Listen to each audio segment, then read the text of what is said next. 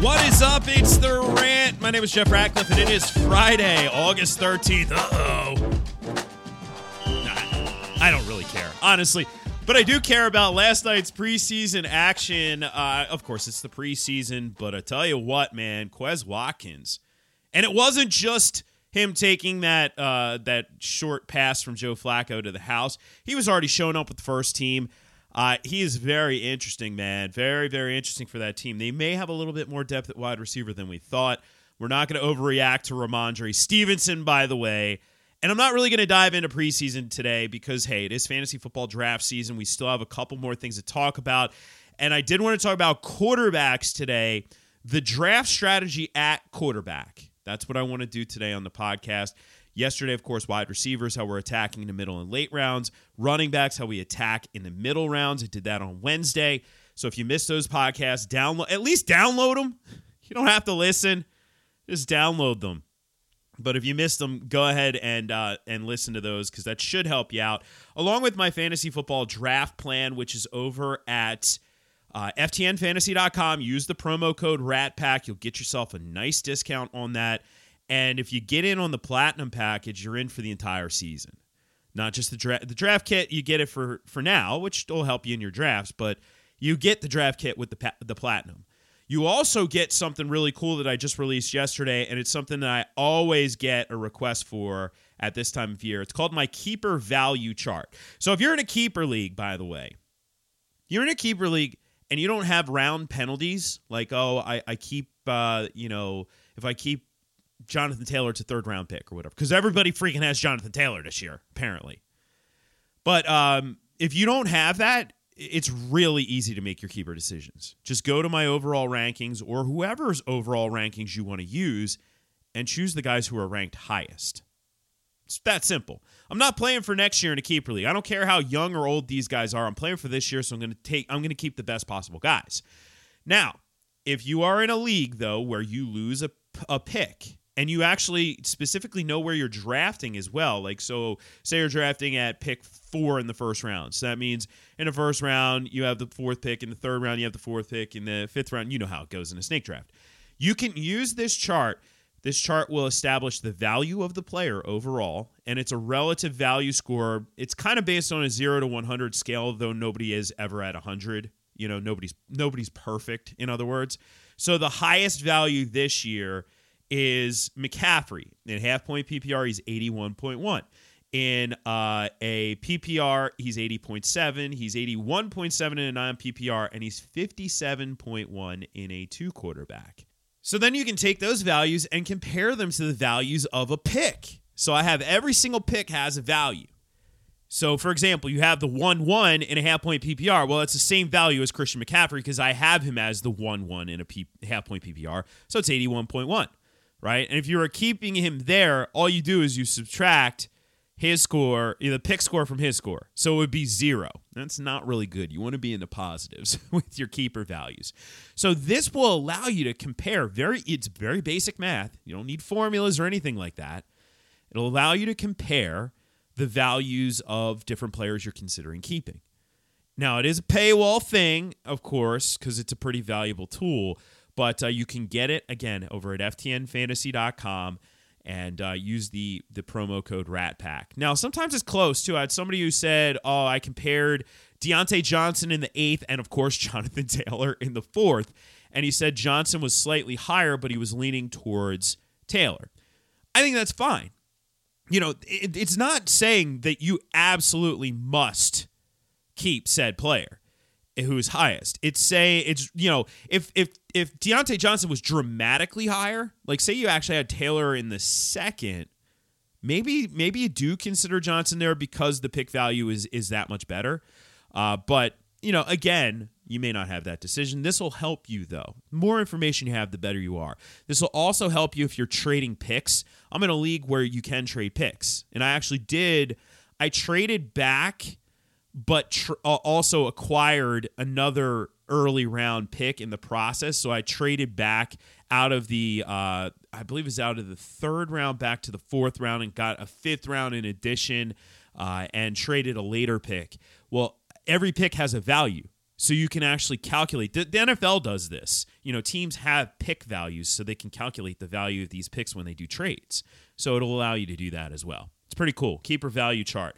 Otherwise, you really want to make wise decisions when it comes to your keepers. You want to play for this year, not for the future.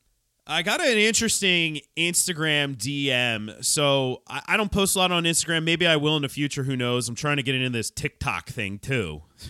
Doing TikToks. But anyway, I have an Instagram account that I check, and I don't have my DMs open on Twitter because there's just too many darn followers there. But on Instagram, I'm willing to do that. So I actually got an interesting note from somebody who hit me up in DM. His name's Mike. I won't give you all of his info, but he said, his league made a rule where they actually have to draft a kicker and defense. So I guess before that, they didn't have to. They could draft whatever. And he said they made it after he snagged Kamara in the 15th round in his rookie year. He's working on getting it overturned, but he wants me to bring it up in the podcast. Essentially, I think what he wants me to do is trash the rule. But I'm not going to necessarily trash the rule per se. Because here's what I'll say to this, Mike. If your league votes on a rule, then the rule stands. But at the same time, I will say to anybody else in his league who might be listening, if you're creating a rule to simply penalize somebody who played the game better than you, then I do think you're doing it wrong. Don't create rules simply to penalize people. Create rules to make your league better. And by limiting the skill of people in your league, you're not making your league better. You're actually making it worse. You're making it a league that comes down to luck, which drives me nuts. So I'm not for that, although I am always for a vote that passes in fantasy football leagues. Always vote on stuff. All right, Mike? So I did bring it up there. All right, so let's take a quick break, and then when we come back, we're going to dive into how we attack quarterbacks.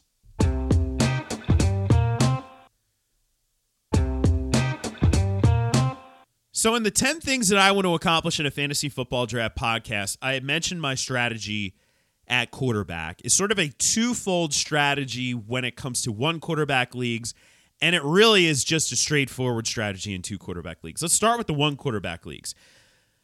When we're talking about the likes of the elites, so of course Mahomes, Murray, guys like that, guys who are going to go very early in fantasy football drafts this year, I certainly will not be drafting them where they go. And people have said, okay, well, I look at your overall rankings. So, for example, you look at my overall rankings right now. Mahomes I have him at 37. He's not going to go that late. Allen at 39, that may be where Allen goes. That's a 4th-round pick. Maybe he's a 3rd-round pick, depending on your home league. After that, I have at 44, 45, 46, I have Kyler, Lamar, and Dak. If anybody, it might be Lamar and Dak. So you're talking essentially late 4th-round picks on those guys that the rest of your list may have dried up, because I always recommend drafting off a top 60 list, and they may be the top guys on your board. So people keep asking me, well, would you draft them there? But remember, the objective with any of these guys is, if you're talking about any of the essentially top 10 fantasy quarterbacks, top 9, top 10, I want to get 2 rounds of value on them. So if I have a basically late 3rd round grade on Mahomes, I'm not drafting him until the 5th round. He's never going to be there. Kyler and Allen, it's probably more like 6th round is where I would draft him if they were there.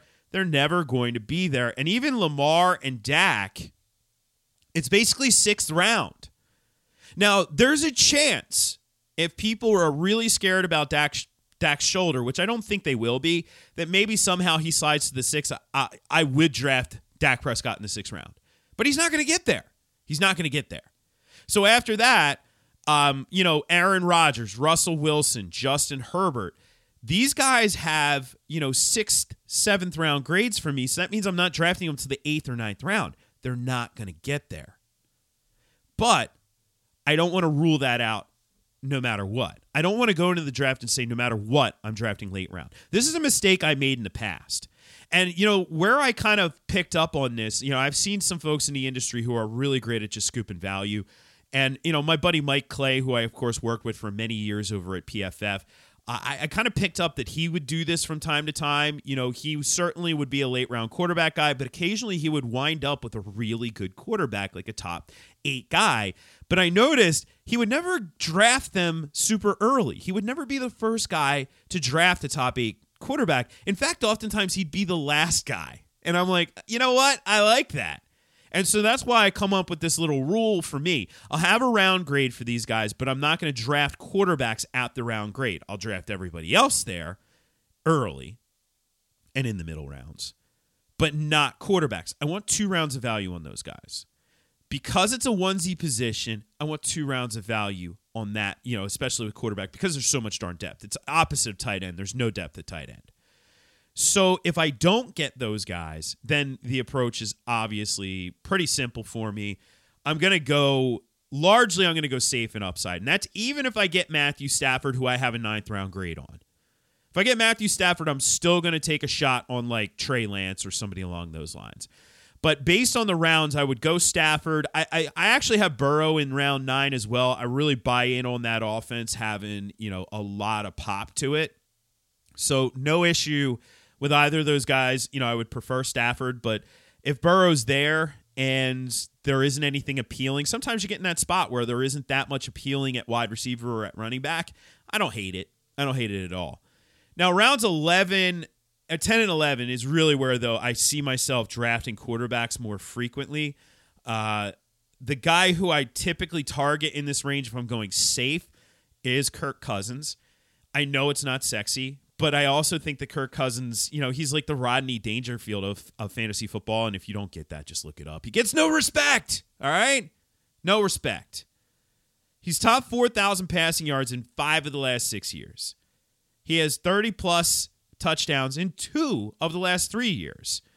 Sure, it's a little bit of a run-heavy offense, but I'm just fine with it. I'm fine with the safe floor. Kirk Cousins isn't going to win your leagues, but he gives you the safe floor, and that's the whole objective here. You want the safe floor, the higher weekly production, so that you can then sustain your team until you hit that hopefully like the next Justin Herbert, the next waiver wire guy, if you don't hit with your upside guy.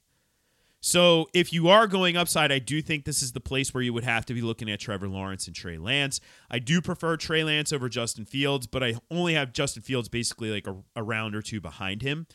But I'm taking the swing for the fences with these guys. There's talk that there's a quarterback competition in Jacksonville. Yeah, I'll believe that. I'm learning very quickly that I don't think we can believe anything Urban Meyer says. Just saying that. Hasn't been proven yet, but it hasn't been disproven either. But I love taking a shot on these guys. So again, safe guy. Get you through the lull in the beginning of the season if you Daniel Jones swing and miss like I did last year on your upside guy. But you're taking that swing anyway because the goal is to hit that home run. And you're not waiting until waivers to do so because, some of these guys who you're trying to swing for the fences with won't be on waivers. Trey Lance isn't going to be on waivers. Round 12 and 13, Matt Ryan keeps falling this year, so you could really almost get like a free bingo space on Matt Ryan in rounds 12 or 13. I would draft Tua Tagovailoa in this range as an upside guy. Looks like a guy who could take a step forward. Baker Mayfield's kind of free as well as a safe guy. And then Justin Fields, this is where I'm targeting him. I think he probably goes before this point, but I am going to target him in this range. Now, there's not much safety in rounds 14 to 16. I mean, you could, in theory, draft Ben Roethlisberger down here. I don't love that play because I think you're really capping the upside.